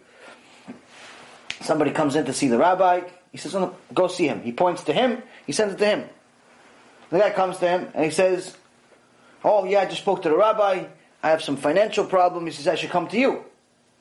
He goes, financial? I don't have any money to give you. He goes, no, but the rabbi told me. He goes, I don't know why the rabbi is sending you to me. I don't have any money. So the guy leaves. Short while later, a different guy comes. He says to him, hey, I have some problems with my business. The rabbi sent me to you. We're in the stock market business. Stocks are going up, but I'm short. Stocks are going down, but I'm long. You have any advice what we should do with Google, what we should do with Apple? I don't know anything about the stock market. What are you sending you to me? Is the rabbi crazy? I don't know anything about the stock market. The guy leaves. Short while later, a little yeshiva boy comes. 14-year-old boy comes. Hey, Kvod Harav sent us to you, Kvod Harav. And he said, what does Rashi mean when he says that Moshe Rabbeinu wasn't excited about getting the job? Moshe Rabbeinu, Rashi, I don't even know. What are you talking? I don't know. I'm not Talmid Chacham. I don't know anything. I don't know what this rabbi is doing. So the guy gets up and he goes to the rabbi. He goes, Kvod Harav, what do you keep sending all these people to me? I don't know how to answer them. I can't help them. So the rabbi says to him, I sent you somebody that needs money. You don't have any money. I sent you somebody that needs business advice. You don't know any business. I sent you somebody that needs learn Torah. You don't know any Torah. What are you so proud of? What are you so proud of? What do you have so much pride for? Wow. When you really think about it, there's absolutely no reason for a person to ever be proud. If you look at Mesilat Yesharim, the Ramchal, Rabbi Chaim Moshe Luzzatto, wrote several extraordinary books. We only have a few of over 100 that he wrote. And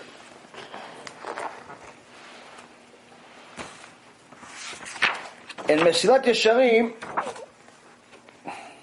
talks about different ways to work on your midot, different things that a person needs to work on, and in chapter 23 talks about humility.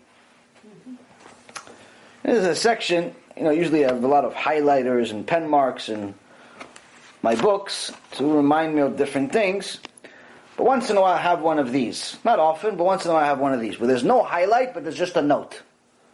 What's the note say? Read at least 100 times. This is what it says. When a person observes his lowly state of corporeality and his inferior beginnings, he has absolutely no reason to be conceited. Instead, he should be ashamed and embarrassed. What's the beginning? Beginning, you came from a seed.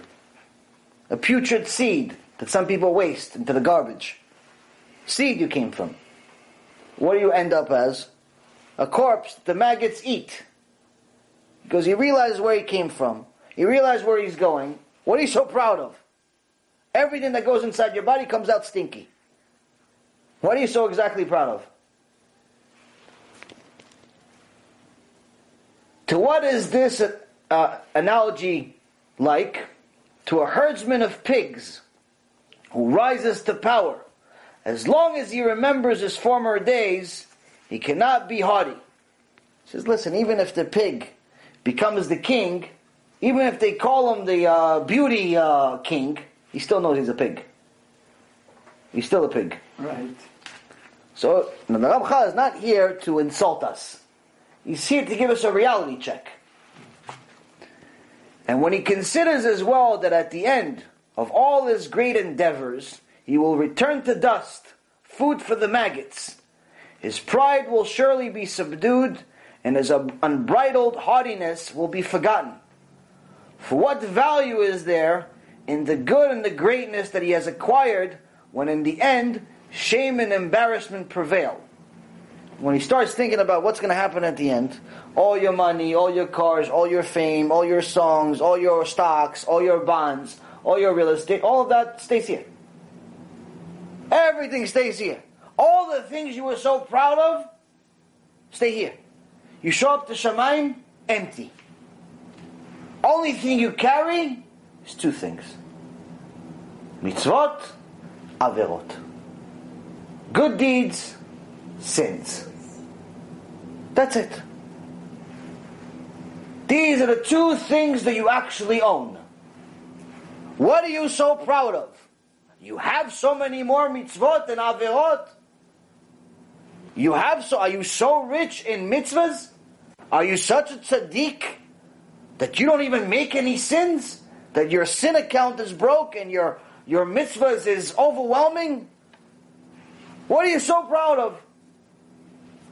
And he continues, And when he reflects further and imagines the moment of his entry into the great court of the heavenly legions, seeing himself before the King of all kings, the Holy One, blessed is he, holy and pure to the ultimate degree of holiness and purity, in the midst of the holy ones, servants of strength, mighty warriors who do his bidding, who have no blemish. Everyone that serves Hashem is perfect. He is perfect of perfect. And you show up with all your zevil, all the garbage you brought from the world, the sins you brought.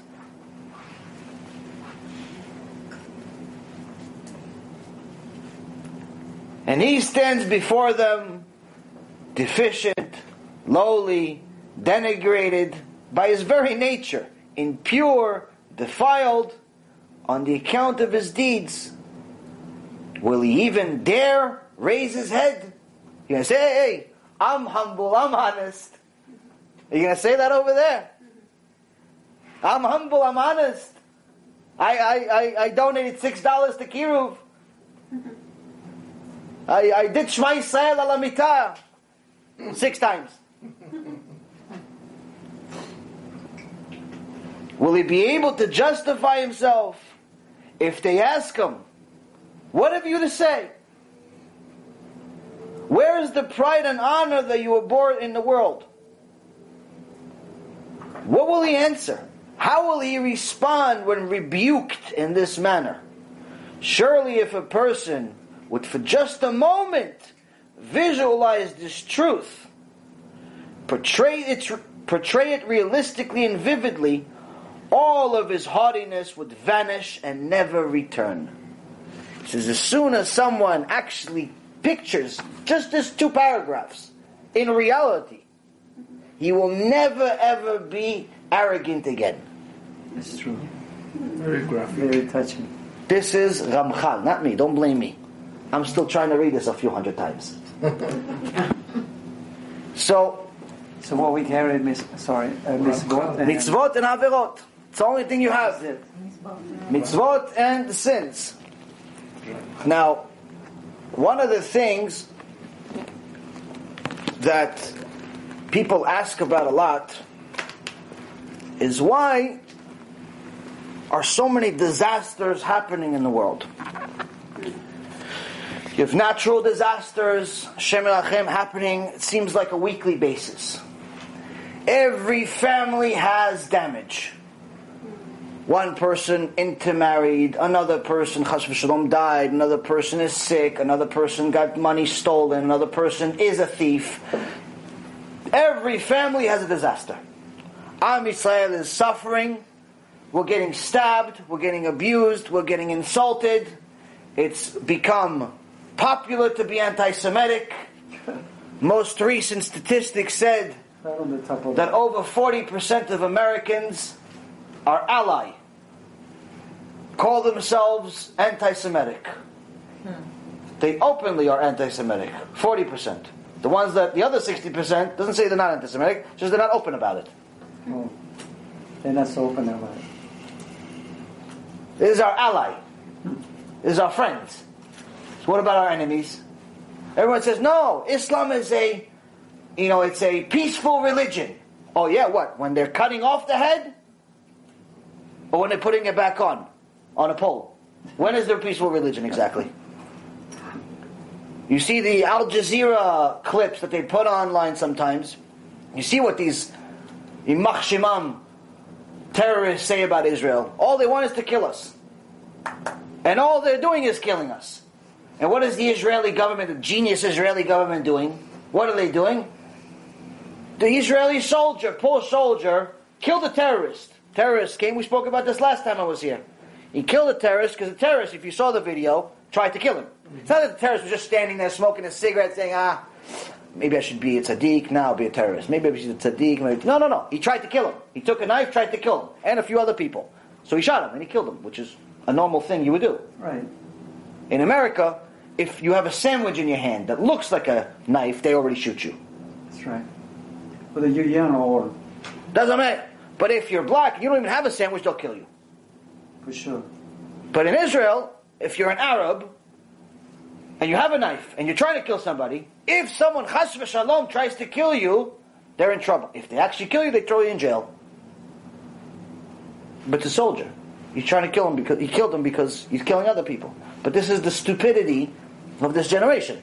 What about the resolution that the big countries of the world say Israel doesn't exist? Exactly. So now you have, but even the other countries not liking Israel is not news. They've never liked us.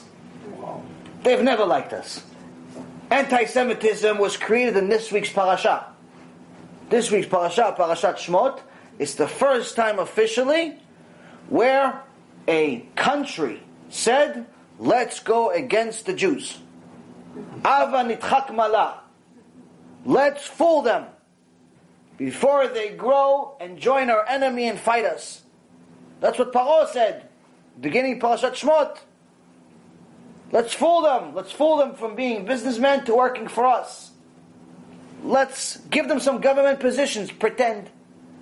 Let's give them some fake money, pretend. We'll give them bitcoins. Let's give them pretend significance in the world, but as soon as they give us everything they have, we'll change our mind. We'll say, no, you know what? All that money you gave us is actually worth a lot. And everything we gave you is worth nothing. So now you have nothing, so you might as well work for us for free. Let's fool them into thinking that we're their friends. Let's fool them to think that we're their allies, except at the time of need. So anti-Semitism by the countries, it's not a surprise. It's been happening for over 3,000 years. Starts with this week's parasha. The UN, Yimach Shemam V'Zichram, it's not new. They've always been anti-Israel.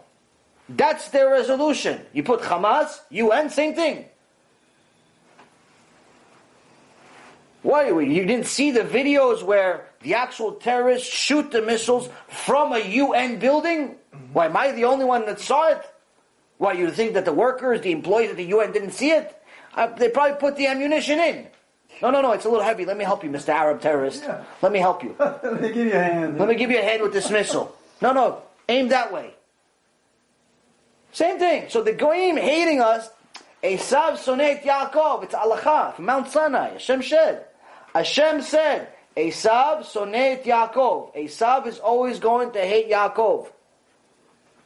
It's a rule. So yes, there's a few people that are decent human beings that like the Jews, and Bezat Hashem, those that are righteous Gentiles. But in general, it's not a surprise if a non-Jew hates a Jew. It's not a surprise. You guys don't see some of the YouTube comments that I get? Sometimes I delete them, sometimes I leave them there. Yeah. I got one guy calling me, I don't know, just all types of Nazi comments that he made. Yes. He wants to kill me, he wants to this, he wants to that. So I told him, thank you for embarrassing me publicly. Just as our God said, I bless those that bless thee and I curse those that curse thee. That's heavy. That's pretty heavy. Hashem said that. No. So I just repeated it. Touche is what he said. The point is that the Goyim hating us is not a surprise. Yeah, but one question triggers me is, we're talking here about ignorance as a point that is real, the one that make definitions so people could. For example, I think I told you once in a story that I have a friend. She is very smart person, very well educated. Mm-hmm. And one day, I show her a little piece of writing of Rambam, and she started reading it, and she started crying. What? And I say, Lee, what happens? What moves you? I say, I have a son that has 37 years. He was born in a hospital in Canada that has the name of Rambam. Until that moment, I thought that I was a toy. It wasn't a real name. Rambam was a toy. It was something rare, but I didn't know that was. And she's a very smart person. Wow. The biggest mistakes in history were made by smart people. The biggest mistakes in history were made by smart people, so-called educated people. The smart in secular knowledge doesn't mean very much, because you could be the smartest guy in secular knowledge, math, science, architecture, archaeology, all types of information, but you could still be a beast of a human being. It doesn't change your character. You could still be a horrendous personality. You could still be a rapist. You could still be a pedophile. You could still be a murderer. Even if you're a genius in math, science, the only subject, if you want to call it subject, that forces you to change your character is Torah. Only thing. Why? Because if you learn Torah for the wrong reason, you learn Torah because you want to give speeches. You want people to give you respect and call you rabbi. You want to write books so you can make a lot of money. You want to give lectures and charge $15,000, $20,000, $30,000 a lecture.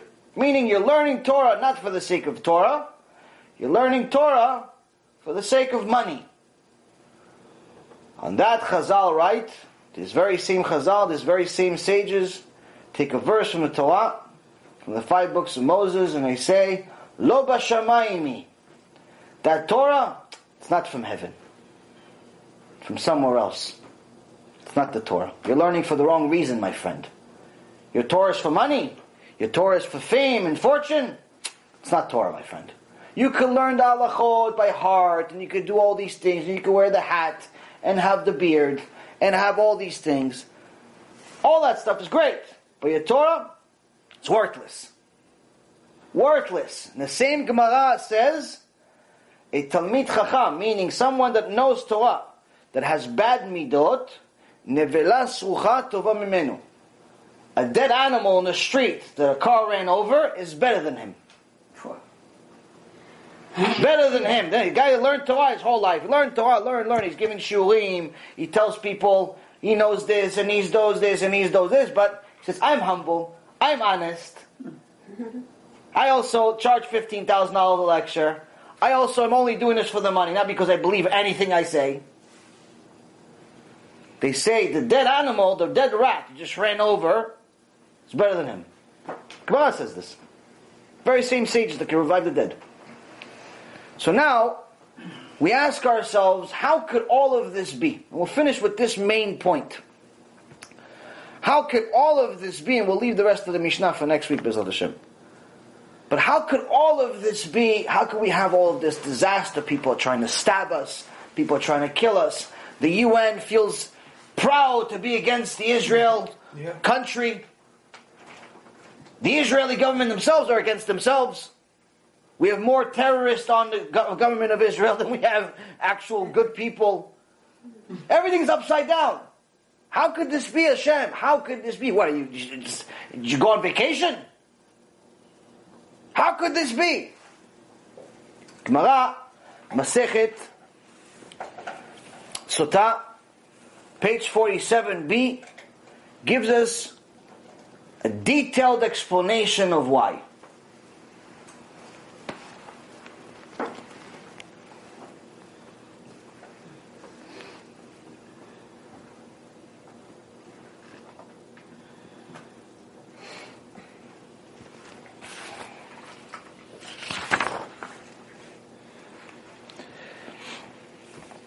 When the number of Torah scholars who were pleasure seekers increased, justice was perverted. Misherabu ba'alei hana'ah nit'avtu adinim v'nitkalkelu ha'ma'asim, and deeds deteriorated. Ve'en noach ba'olam, and consequently Hashem is not satisfied with the world. When the people that are supposed to be learning Torah, instead of learning Torah and teaching Torah, they have schnitzel parties. They cancel shiur Torah that someone wants to do to go make chicken, to go make popcorn. They want to enjoy the world, like this Gemara is saying. When instead of being Bnei Torah, they're pleasure seekers. What pleasure seekers? Trying to enjoy this world. I want to get donations so I can buy a bigger house. I want to get donations so I can buy a bigger car. I want to get this. I want to get a nicer hat. I want to look better. I want to do better. I want to invest in the stock market. You want to enjoy this world. You're not waiting for the Mashiach. You like this world too much. You like this world too much. That's what he's saying. You want to enjoy this world. You're a pleasure seeker. You're not studying Torah for Torah's sake. You're studying Torah so you can make money. So it looks like you're a tzaddik. It looks like you're humble and honest.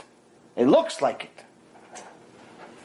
It says Hashem is not satisfied with the world because of you. Misherabu ro'eh panim badin, when the number of judges who displayed favoritism in judgment increased, batel lo tagur, and command of you shall tremble before any man. You shall not tremble before any man, which is a verse in Deuteronomy 1:17. When that commandment ceased to be practiced, and the commandment of you shall not show favoritism in judgment was discontinued, and people removed the yoke of heaven and placed on themselves in its stead the yoke of flesh and blood. When the number of those who whispered to the judges during judgment increased, divine anger increased in Israel, and divine presence departed from its midst. He's saying when the judgment in the courts started deciding cases based on who's richer than the other one, who's bribing me more than the other one, who am I scared of more than the other one? Oh no, I can't rule against him. He's a big guy. He's going to ruin my business. He's going to ruin my position. If I go against him, if I convict him, I'm going to lose my job. If I convict him, I'm not going to be president. If I convict him, I'm not going to get a promotion. We're not looking for justice anymore. If I go against him, they're not going to accept me to be on the board. There's a commandment in the Torah not to show favoritism even to the poor. There's a commandment in the Torah, don't ever be scared of anyone, any man. The only thing you're allowed to be scared of is God and your parents and your rabbi. Other than that, you're not allowed to be scared of anything else. When we're scared of people, as it clearly says here in the Gemara, divine anger increased in Israel. Hashem gets angry. What does it mean divine anger gets increased in Israel? Something happens. He leaves and he brings something else. Because it says God stands in the divine assembly. In the midst of judges, he judges. God stands in a divine assembly, meaning the nation of Israel, only when the verdict of the judges reflects his judgment. Hashem can only be there when the government is running the country according to its Torah, according to proper laws, not according to the stupidity of convicting their own soldiers for murder of terrorists. That's stupid, yeah. That's sad too. When the number of people increased, of whom Scripture says their hearts lust for gain, then there increased the number of those who say regarding evil, good, and regarding good, evil. And when the number increased of those who say regarding evil that it's good, and regarding good that it's evil, Rabu oi oi ba'olam, the cry of woe, woe increased in the world. Because when people start doing things the opposite, they say, hey, driving on Shabbat, mitzvah. Just drive on Shabbat to the Knesset. Walking 2 miles to the Knesset, no. Drive, it's better. Just as long as you come and you donate money to the Knesset, everything's good. They say whatever is a mitzvah, they say it's no good. Whatever is a averah, they say it's good. A woman wants to be modest, they make fun of her. I have a student, she's tzadikah, maybe 19 years old, 18, 19 years old, trying to be modest. For a 17-year-old, 18, 19-year-old to be modest is like, might as well It's very hard. split the sea. Yeah. Huge. And she comes from a house full of secular anti-Torah family. Now you would think, okay, you know what, she wants to be modest. Support her. What do you care? Support the young girl. Let her be modest. What do you care? Does it affect you in your life? You're not marrying her. You're not dating her. It doesn't matter. If you want your wife to look like a prostitute, you marry someone as a prostitute. She wants to be modest. Especially if she's your little sister or your little daughter. If anything, you should want it to be modest. Of course. Who wants their daughter to look half naked in the middle of the street? But what happens with this family? Miskena, what a tikkun she has. They tell you, you're wearing too much clothes. You're wearing too much clothes. You don't look like us anymore. Take off the clothes. Oh my God. Take off the clothes. You don't look like us anymore. And they start making fun of her and insulting her and cursing her and fighting with her. This is a tikkun. This is Gehenom in this world. This is what this Gemara is talking about. When the mitzvah, you're telling them it's bad. It's evil. And the evil, you tell them it's mitzvah.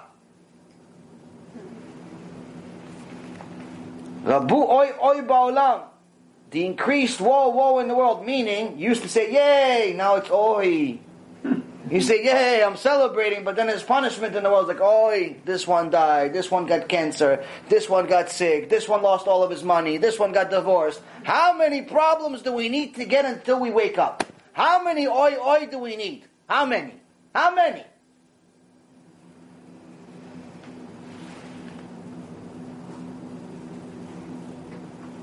And this continues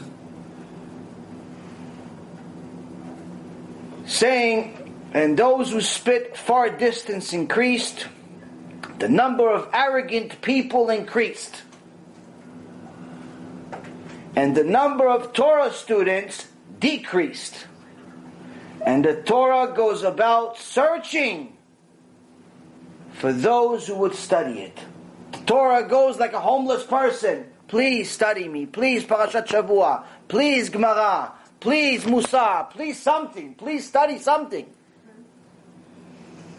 I go to Goyim, beg me to convert, beg me. Jews, oh, busy. The Torah even goes to the Goyim, okay, you want to study me? At least somebody's going to study me. Become a Jew now. We go to the Jews, please study me. The Torah is like homeless, please study me.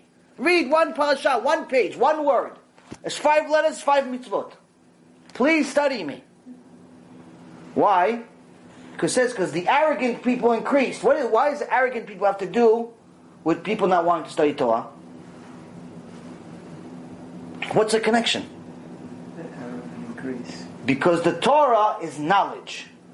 The arrogant person already believes he has knowledge. Therefore, he doesn't need to learn Torah. The arrogant person reads just the verse and says, I'm going to be the commentary. I'm going to be Rashi. I'm not going to look at Rashi. I'm going to be the one that translates what this verse says. Rashi is 900 years ago. He's old news. I'm the new kid on the block. Arrogant people increase. Real Torah scholars decrease because the arrogant people don't want to actually read Torah. They want to make money. And it continues, when the number of arrogant people increased, the daughters of Israel began to marry only arrogant people.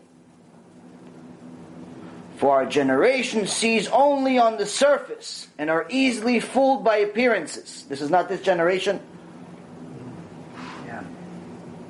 It says even the women, who do they look for as husbands? What, they look for the tzaddik? The guy that's in Nikola? No, they look at the guy with the biggest watch. Who's the girl say, oh, I want to marry him. Oh, I can't wait to her. The guy with the nicest car. The guy with the big watch that's 17 pounds. I don't know why people need such a big watch. Just put a clock. It's cheaper. Put an alarm clock. Why do you need such a big watch? Put an alarm clock on your hand. I don't understand why people need such a big watch. But who she wants to marry? She wants to marry the guy that has a clock on his arm. She wants to marry the guy that has clothes tighter than hers. You know, the new skinny jeans, the skinny shirts, and skinny this and skinny that. Only problem is, the only thing that's not skinny is the guy. The guy's fat. Skinny jeans, skinny pants, skinny everything, but the guy's fat. So you see all of his curves in his skinny jeans. Who she wants to marry? She wants to marry him because he has a Lexus or a Beamer or this one or that one and a watch and a clock and a this and a that. That's what she wants to marry. She wants to marry the guy that shows off his wealth that he got from Abba and Ima anyway. She doesn't want to marry the Ben Torah that makes $1,000 a month in the kollel studying 12, 15 hours a day. She doesn't want to. It doesn't look good. Well, I'm going to live such a humble life. I need to have at least start out with a 5-bedroom apartment. At least start out living on the 35th floor. That's what people think these days. I'm not ready to get married until you get a car. Well, you marrying the car, you marrying me. If you want to send you the car, you marry that. I'll save myself the get. There they go. What do I need? People are marrying the wrong people. Why? Because they're looking for the wrong things. They're looking at the watch instead of the eyes. But the master said, one of the sages said, this man who's arrogant, it says in the Torah that even his family hates him. So how could it be that all the women marry the arrogant man? An arrogant person, even his own family hates him. No one likes an arrogant person, especially another arrogant person, because he's taking his light. He's stealing his thunder. Competing with him. Like Donald Trump cannot have a vice president that's also Donald Trump. Can't be. Why? Because he'll steal his thunder. He'll steal the attention. Can't be. So he picked a guy that's like meek and waiting and like quiet on the side. It's perfect. So an arrogant person can't be in a room with another arrogant person. It's impossible. So he says, arrogant people, even their own family hates them. So how could it be that every daughter of Israel is marrying an arrogant person? It says initially, the women jump to marry these arrogant people, but ultimately their husbands become despised by them. Initially, that they want to buy the watch. They want to marry the watch. They want to marry the car. They want to marry the tight clothes with the fat guy. They want to marry the strange, weird hairdo that they have with 3 pounds of gel. That's what they want to marry. Initially, that's what they want to marry. Everybody has the hair here, and hair here, and hair here, and hair here, and they have earrings here, earrings here, earrings here. The cow looks at him and is like, listen, I have one, but they put it here. What do you have so many? The bull is like jealous of him. He's like, hey, listen, I only got one here, one here. You have a lot. The whole face is rings. You can't even go to a metal detector. It's dangerous. Sakarat nefashot. But what they marry these things. Because they want the style. He's stylish. He's innovative. He's a modern day. Everybody wants to marry the modern day guy. 6 months into it, Kvod Harav, I can't stand him. We need a divorce. Why? Because who cares about the modern day? I want a normal human being that's going to love me, that's going to listen to me, that's going to respect me, that's going to treat me like a human being and not a corpse or a baby factory, that's actually going to buy me flowers with his own money and not just take the neighbor's flowers by, stealing them 5 minutes before Shabbat. That's going to actually want to hang out with me instead of with his friends at 10 o'clock at night. That wants to build a family with me. That wants to learn Torah with me. That wants to be my BFF, my best friend. Not BFF with his high school buddy still drinking beers every Thursday and Sunday. That's what I want to marry. But she only realized it after she married the modern guy. With the rings and the this and the tattoos and all this balagan that he has. The fat guy with the tight clothes. The fat guy with the tight clothes. So, here we see that Hashem is telling us very, very clearly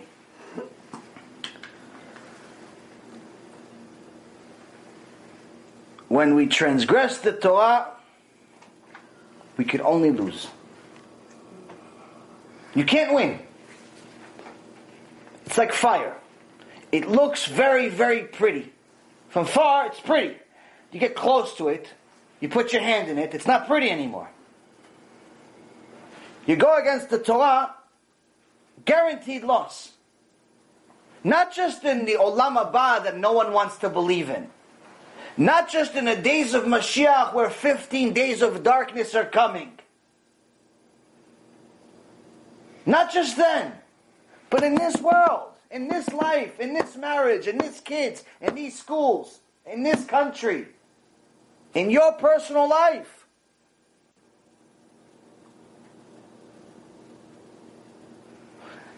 And this is why David HaMelech said, Lamdeni chukecha. God, teach me your laws. Why? Because he knew that Hashem's laws must be good. He's the manufacturer. Of course. He's the manufacturer. He's not going to create you to destroy you. If you want to destroy you, you just build Gehenom. Just build Gehenom for entertainment. Just throw people into Gehenom. Ha ha ha. If you wanted to torture you, you just create Gehenom. That's it. No Gan Eden. No world even. Just Gehenom.